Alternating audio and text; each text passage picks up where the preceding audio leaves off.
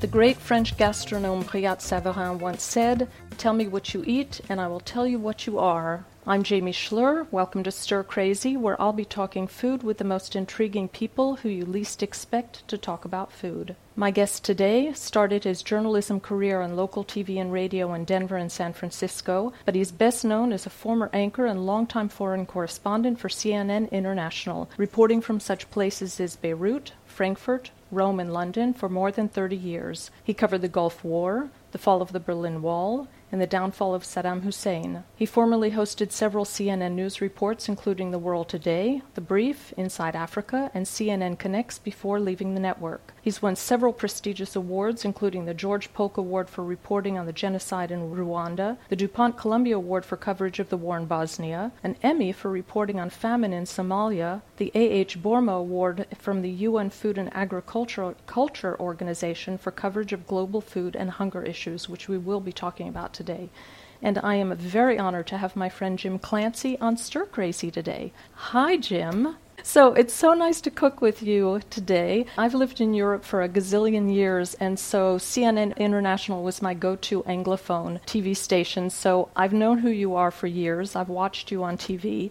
But we connected on Twitter more than a year ago, I guess. And then we got to be friends over Madeleine. I can't remember how we connected exactly, but I know when I started posting recipes on Twitter a year ago at the beginning of confinement, I sent you the link to one I had posted and said, why don't you try this? And you said, I'm not trying anything new until I figure out Madeleine. And that's how we got to be friends.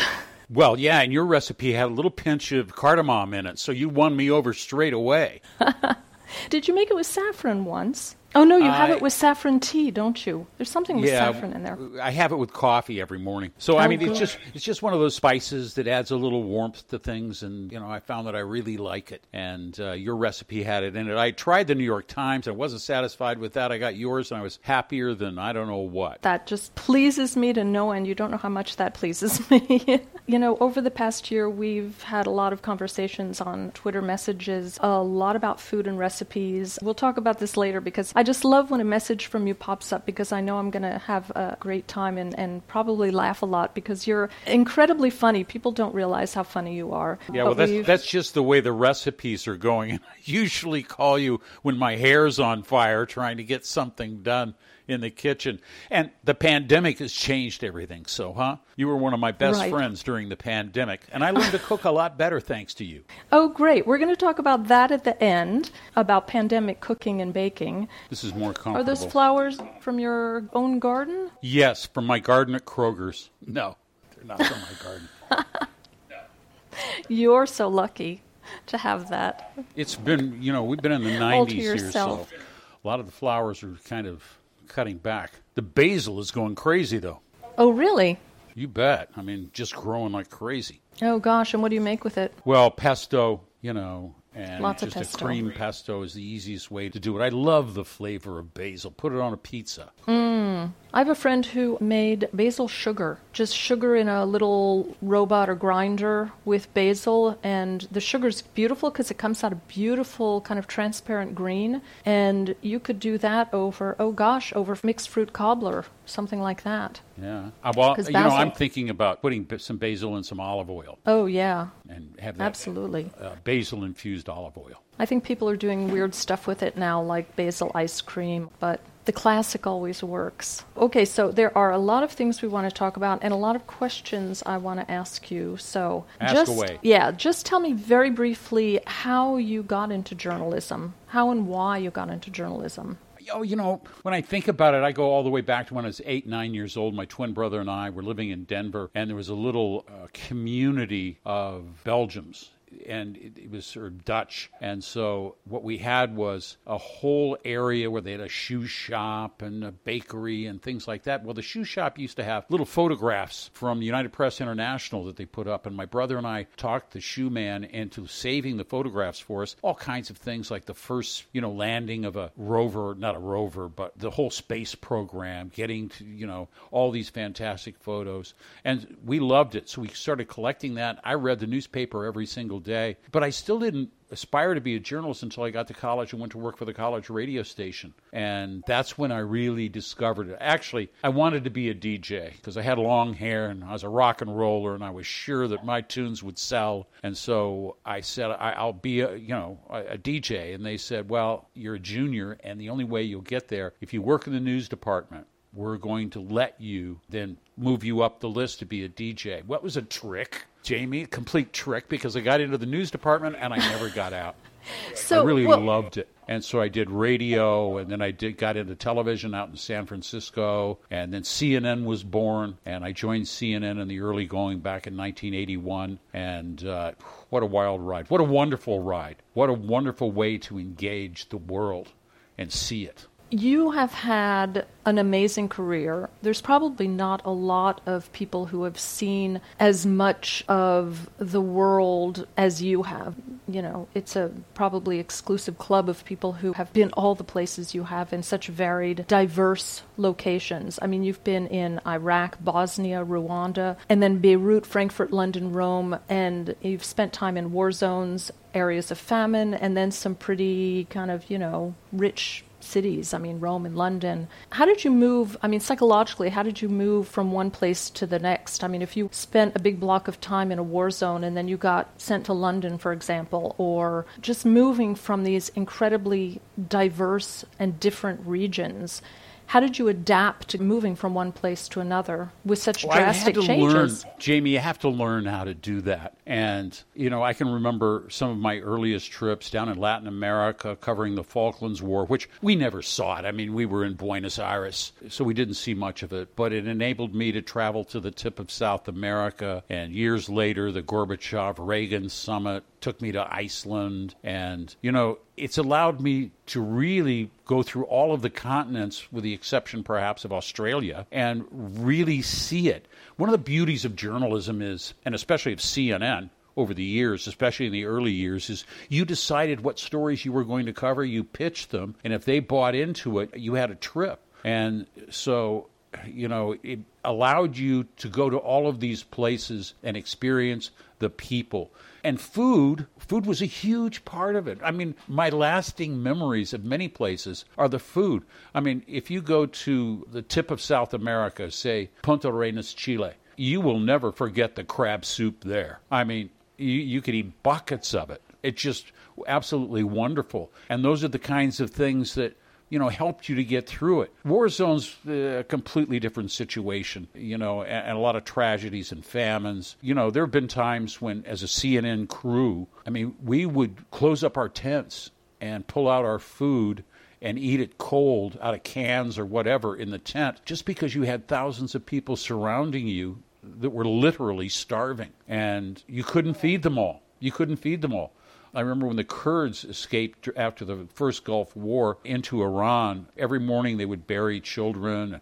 I tried to take treats to other tents and in private give people little bits of food, candy for the kids, whatever. But that's very difficult to do. And you have to be careful. It's not responsible to do that kind of a thing. But somehow you level it all out, and the experiences begin to gel in your mind. Well, what it sounds like is that the food you were eating and the way you were eating it was pretty representative of the whole experience, kind of a microcosm of it. Absolutely. And the foods represent the people. And it represents, the farming communities, because you don't just travel to cities. If you want to be a journalist who sees and gets to know a country, you don't just travel to the cities where you're going to be treated to European-style foods. In many of the places you go, even in Africa, you go to rural areas where you're going to taste what they grow and what the subsistence farmers are living on. And they have learned to make fantastic dishes with that. And cassava and other things that you just wouldn't, be eating if you were living in the Western world. These things are all coming your way. Were you lucky enough to be invited into local people's homes and have them cook for you? Many, many times. Many times. And up in the Shuf Mountains with her husband worked for me as a driver. And my God, we were up there and dining on your typical Lebanese mezza, which is huge, but it was Syrian dishes. and you taste the difference between those dishes. I lived in Italy where, the different flavors between Milano and going down to Sicily were completely different. And you learn that a lot of the chauvinism from one region to another, is false. And what you find is every single region has something wonderful to offer. I had some tuna with roasted peppers in a roasted pepper sauce in Sicily that I will never forget. I've tried and tried to match it, to recreate it. It's tough to do. I worked in a millinery studio in Milan, and one of the women gave me her recipe for rabbit in yellow peppers. Super simple dish. I'm going to send you the recipe, and it's really simple, and it's incredibly amazing. And it's something I never would have thought to try except for being there. Well, I certainly remember living in Rome. I had a favorite little osteria, and they had al sugo de lepre, which means just a rabbit sauce, a wild hare sauce on pappardelle. And oh my God, it was to die for. It was really rich and flavorful, and it spoke of the rural communities. Yeah, well, I know living in Europe, living in both France and Italy, especially Italy, it's very peasant cooking. And even when you would go to Michelin star restaurants, it's still based on that peasant cooking. Whereas in France, the upper level aristocratic cooking is very different than peasant cooking. Whereas in Italy, it's all the same. Absolutely. It changes, every which way that you go. And you find some really authentic dishes and you try to imitate those. You try to get the recipes. I know when I lived in Italy, we collected the recipes from some of the families of the people that we knew and combined them together and put them in a folder to go back. But there were other places where, my kids traveled with me. We had a restaurant in Formello, just north of Rome, and it was called Vecchio Forno, the old oven. And I remember they had a leopard, a real leopard. I should mention here that the actual owners and cooks were Egyptian. And they did I got to remember the name of it, but a version of, what do you call that when we do the olives and the mushrooms, the tomatoes and basil? Bruschetta, that's it, bruschetta. And I mean, who ever heard of using mayonnaise with, grilled or sautéed mushrooms? Oh, with tons of pepper. Terrific. And using that as a bruschetta topping, I mean, it just disappears from the table. And everybody loves it when I bring it up. When I make it here at home, everybody loves it. So was there ever a place that you were offered something local and traditional that freaked you out? Really weird, really scary? Well, I remember eating sea slugs with a good Chinese friend of mine. And, I mean, they're kind of flavorless, but just the concept didn't appeal to me much.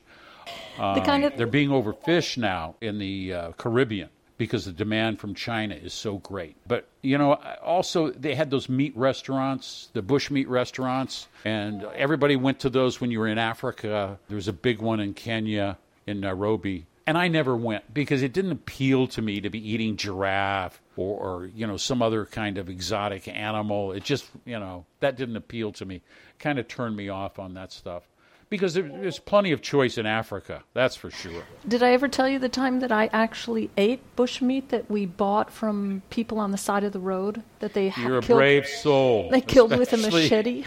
They killed with a rusty machete on a cardboard table, and we took it home. It takes some courage to eat stuff off the street. It was pretty good. Especially if you're watching the guy all the time. During the siege of Tripoli, when Arafat was holed up and he had the Syrians, the Libyans, the Israelis, Lebanese, and others fighting against him. There was a guy that sold these little pretzel-type things with cheese on them. And one morning I spotted him, and he spilled his whole cart right onto the filthy gutter of the street. And he took them all out, and he brushed them off. And I can't tell you, I ate so many of those previously.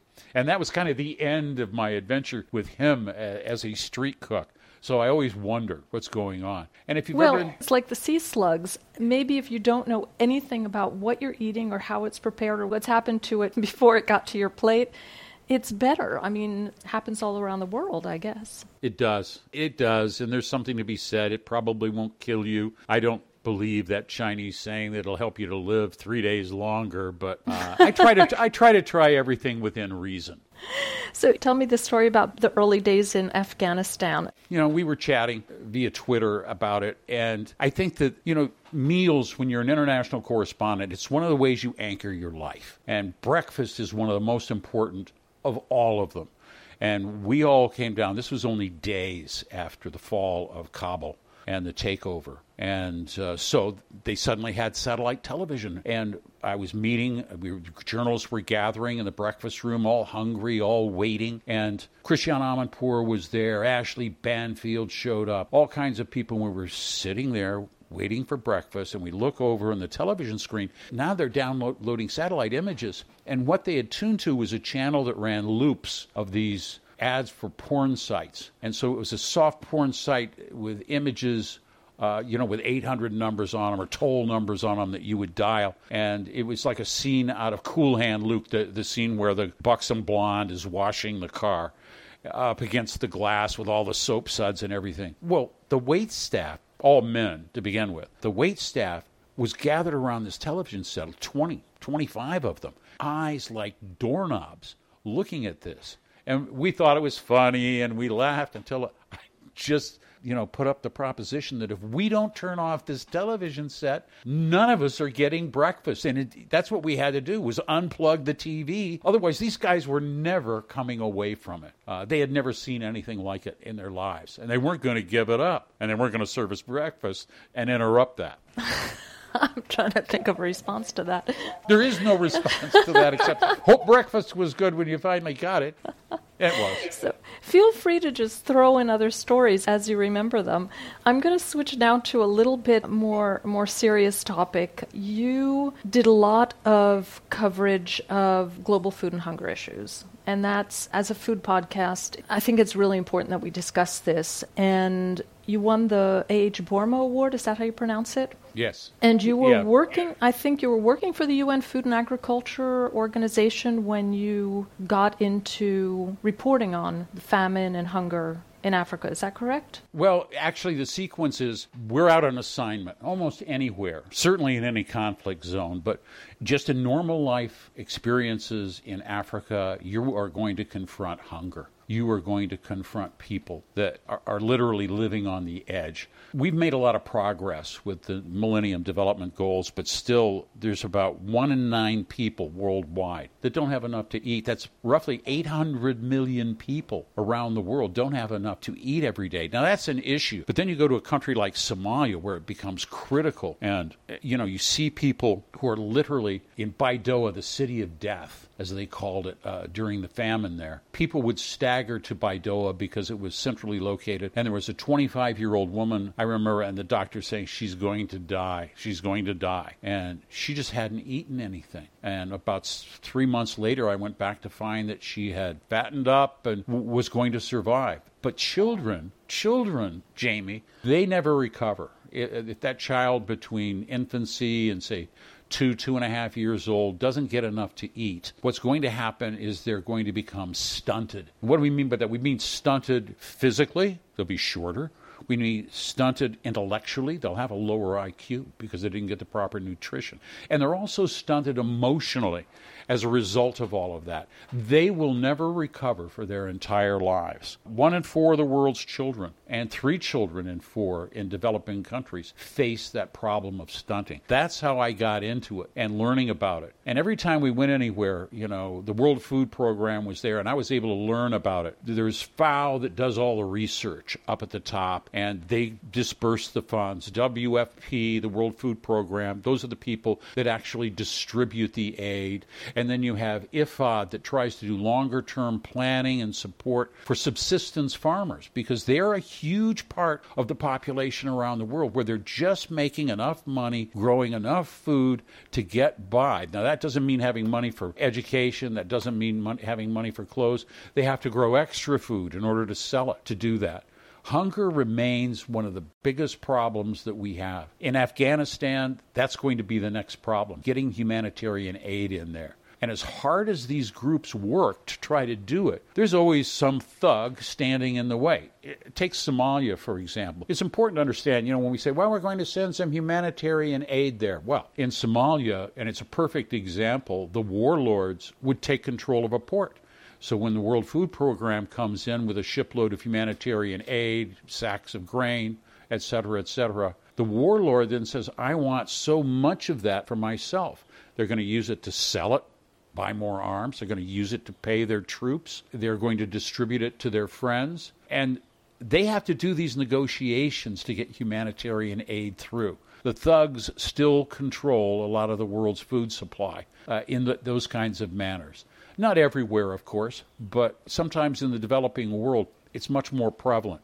And it's a sad, commentary on the human condition, on the way that we are, that we would, take food out of the mouths of the children over here so that we could favor our fighters over there.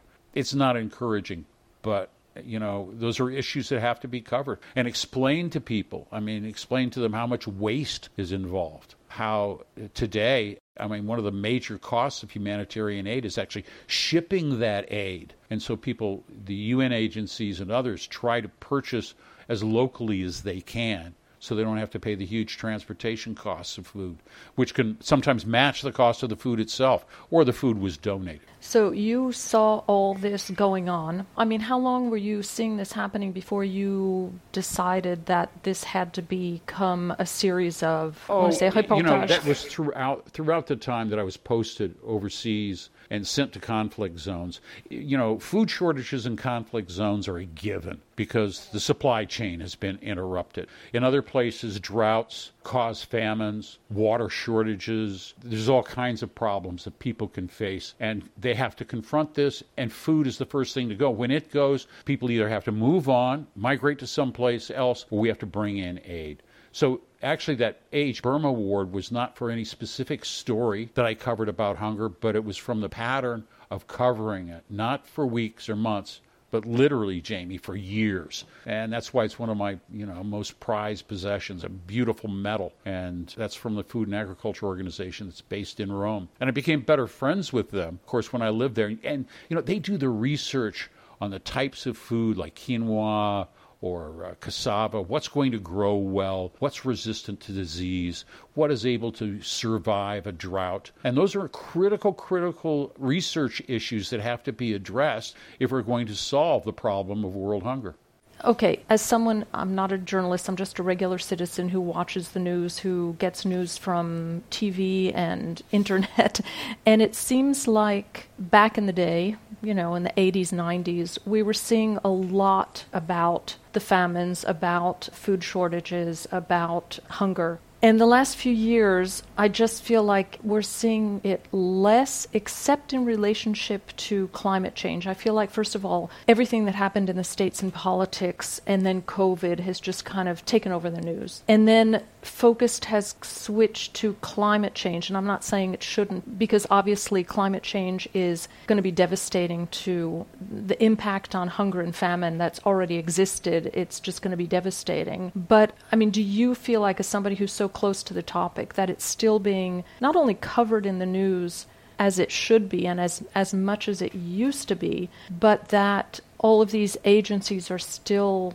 trying to work on this problem as much as they were when it was much more of a visible problem? Well, certainly the news cycle demands stories, and to get the interest of the media, sadly, if you're an African, it's going to take thousands of deaths. I remember Uganda's prime minister said to me, Jim, I go to sleep at night watching CNN, and I pray to God you never mention Uganda, because if you do, I know that it's going to be something so terrible, I'm not going to want to know about it. And that, we've covered disasters. The news media covers disasters, and they go from one disaster from another. And that's that phenomenon you're talking about in the 80s and the 90s. There have been other disasters, 9/11 and all these other things that have come up, and they pushed other stories out of the news. But the hunger problem has actually improved. They've been forward storing supplies in different places to respond more quickly and to respond better. They've learned a lot about hunger. They've been helping those subsistence farmers. There has been a lot of progress met. But you named it. I mean, climate change, that's going to change just about everything for everyone. And you're going to see large migrations of people. I don't know how long the Gulf, there all along the Gulf between Iran and Saudi Arabia and everything, is going to remain inhabitable if global warming keeps up. It's already uninhabitable for about a month of the year, unless you're running your AC 24/7. It's just so hot there. We're going to see that change. And I think the Western world is getting a taste of what it's like to undergo one of these emergencies, and COVID was the case. When you have to lock down an entire country like Italy or France or the United States or states within the United States, people begin to see, wow, this is really an emergency. My life has been changed. And we feel sorry for ourselves. Well, guess what? This is how the third world lives. They go from one calamity to another, and they pray for rain sincerely because they know it will change their life and their livelihoods. It may even have to change their address.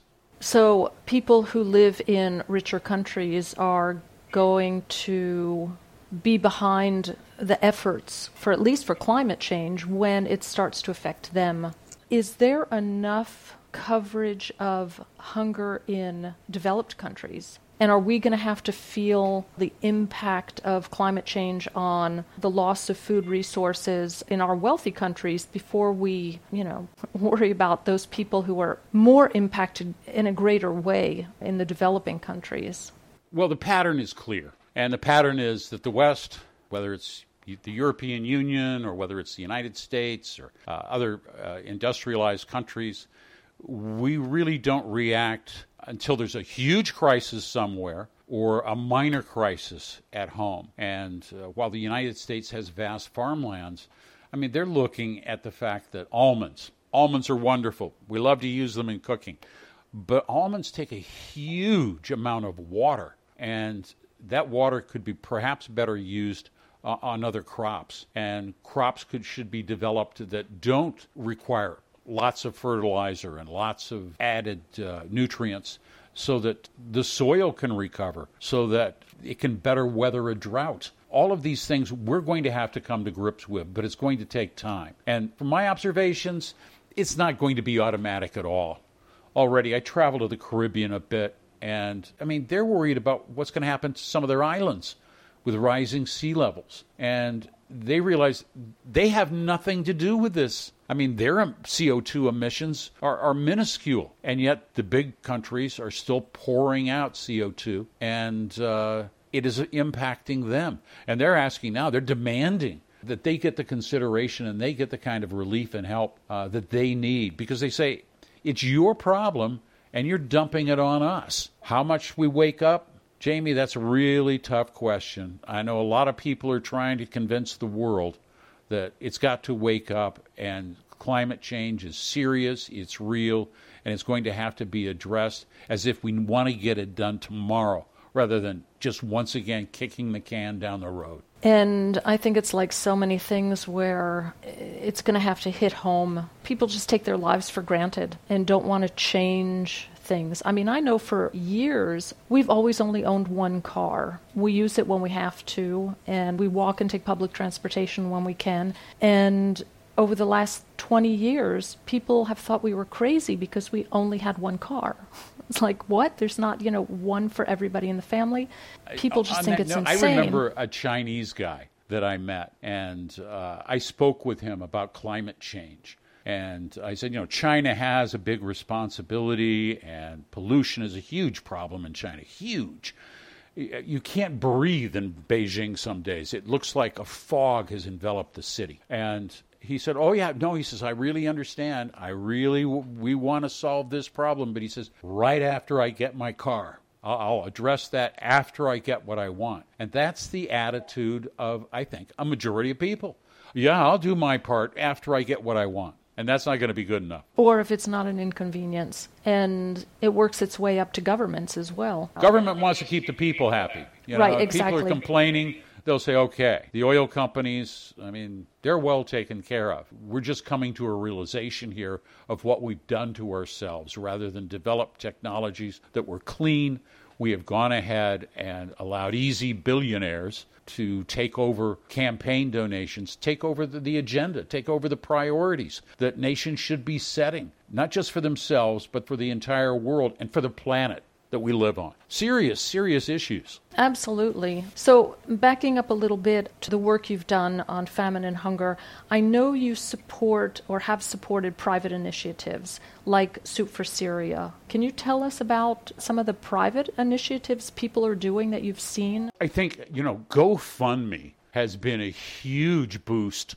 to various things, from getting aid to the Hopi Indian tribes here in the United States as they suffered disproportionately from COVID, to helping out individuals in Africa or the Middle East. And you see, the reason that I like Soup for Syria is it's a cookbook, and it's telling you all these delicious soups, but you buy it and you're helping the refugees. There are just millions upon millions of refugees as a result of the conflict in Syria, which was a result of the conflict in Iraq. And all of these different things come together. And sometimes it's only private individuals that can help. And I don't even mean private individuals like the former head of Blackwater that was telling people he would fly them out of Kabul, Afghanistan for $6,500 apiece. That borders on criminal. Yeah, absolutely. But there are cases where individual small efforts, I can't remember the name of the cook. You know, the cook that goes around to different places and he starts cooking for people and serving thousands upon thousands. Yeah, Jose Andres. Meals a day. Yeah. Yeah. Amazing. The World Kitchen. Exactly. These initiatives, they kind of shame us, huh? They make us think about it.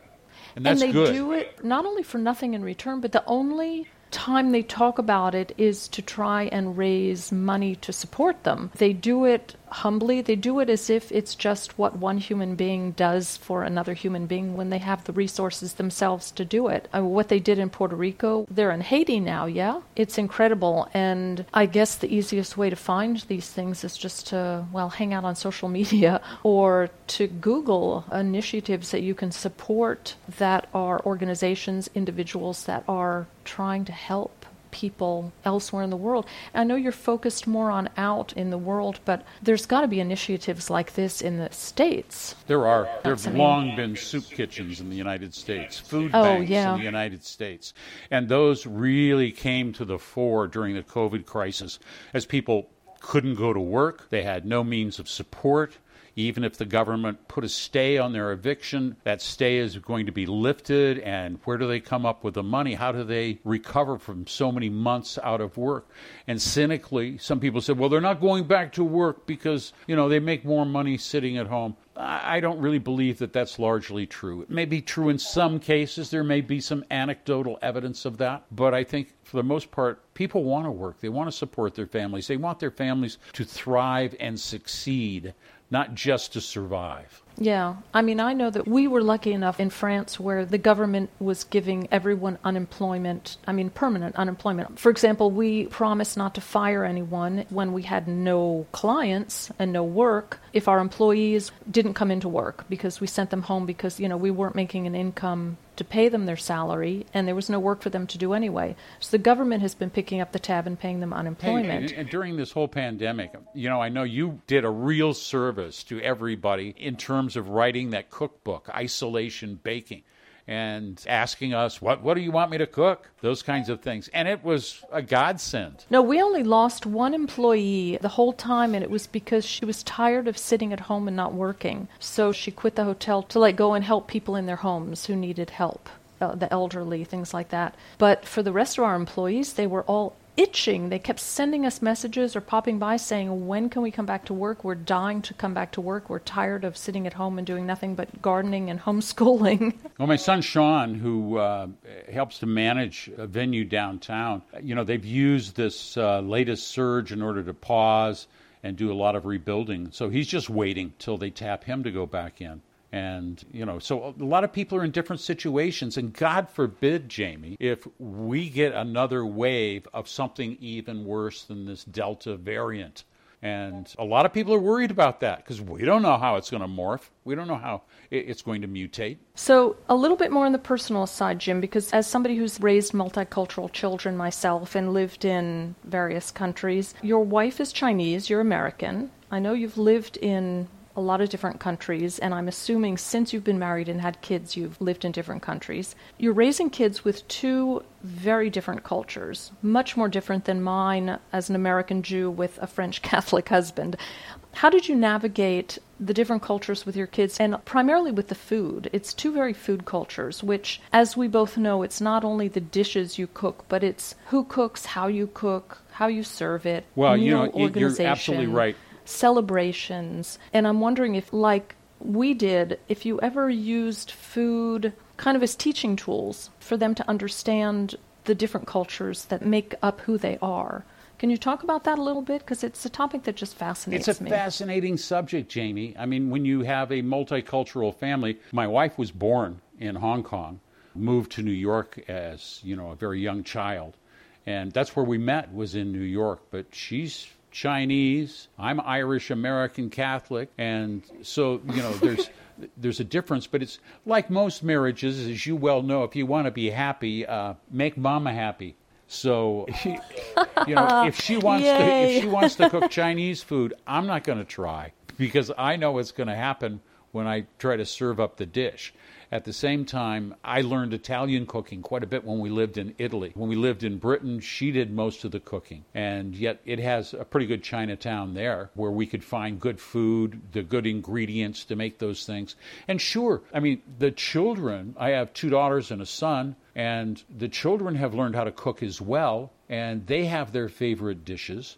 We traveled together, did a safari. When they got older, we went to Africa and did a safari. And so they got to sample some of that, adventure. But we also took them to places like the pyramids in Egypt, and they had a tutor that taught them how to read hieroglyphics. They don't remember it, but it taught them a lot about it. And they certainly remember London. And so my youngest daughter was born right when I returned home here to Atlanta, but she too has traveled with us around the world and enjoyed a lot of the benefits that being a traveling correspondent you have. It's a learning, teaching experience. And the foods come with us. All of our favorites, like the bruschettas and the things from Italy. And I've been teaching them a little bit about French dishes, and they like it. I made beignets, I think that's how you pronounce it, the other day, and it was a huge hit with shrimp and corn. So every place has something to offer, just like every person has something to offer. There haven't been religious conflicts in our household because people in our household, you understand there's right and wrong, there's good and evil, and there are standards that you have to uphold to recognize people's rights. So do you guys fuse your food cultures, or do you keep them very distinct and separate? It's mostly kept distinct, because if I decide I'm going to cook Italian tonight, I'll try to do up the entire Italian meal. If she's going to cook something Chinese, and her father was a fabulous cook who taught me a couple of secrets. I'll tell you about that in a second. But, we try to keep, you're on one theme. You don't try to mix the themes as you're putting together meals.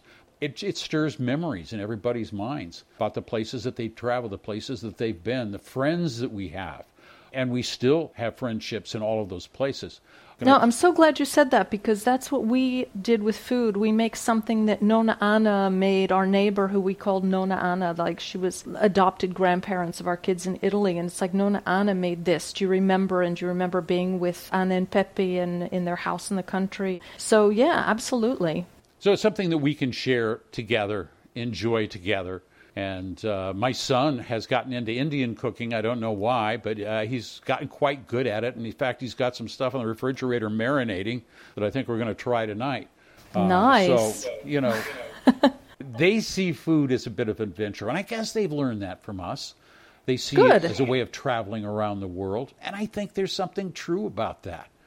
Share a culture, eat a dish. That is an excellent motto.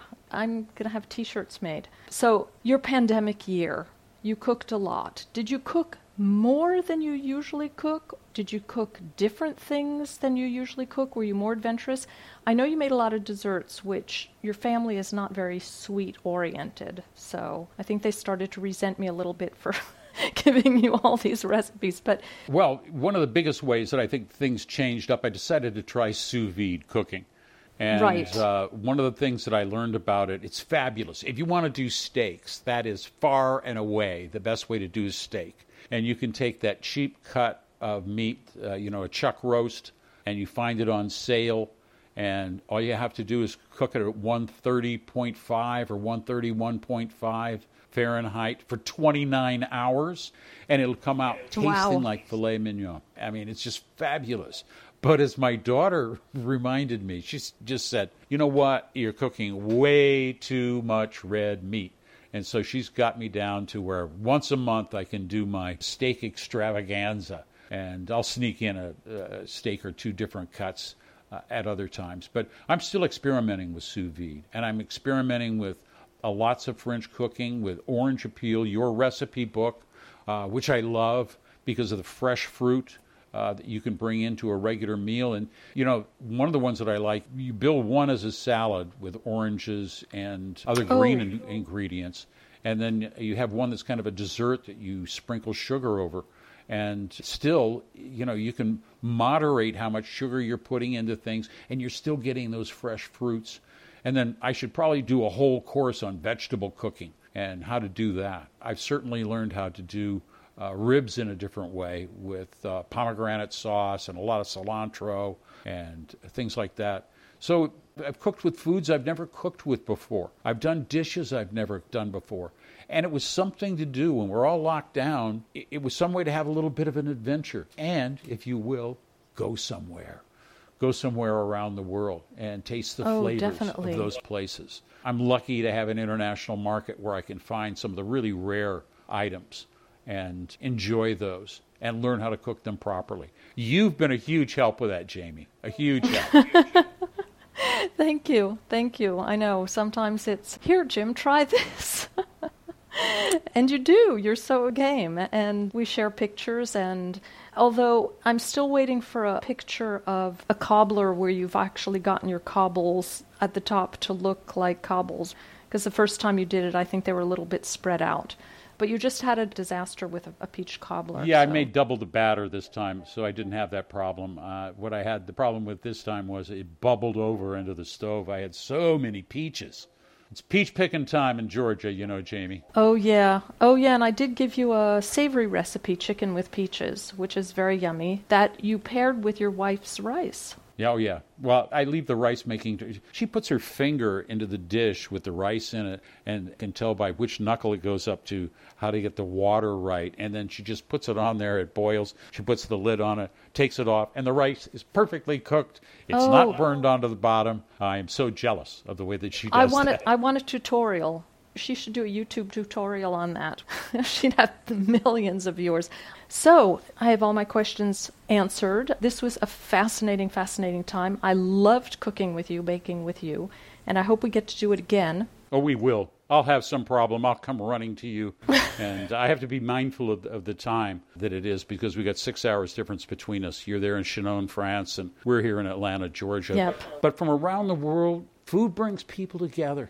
It does. I think we'd go stir crazy if we didn't have others to rely on and recipes to share and little changes that we make. Absolutely. And now everyone knows why I love Jim Clancy. There you go.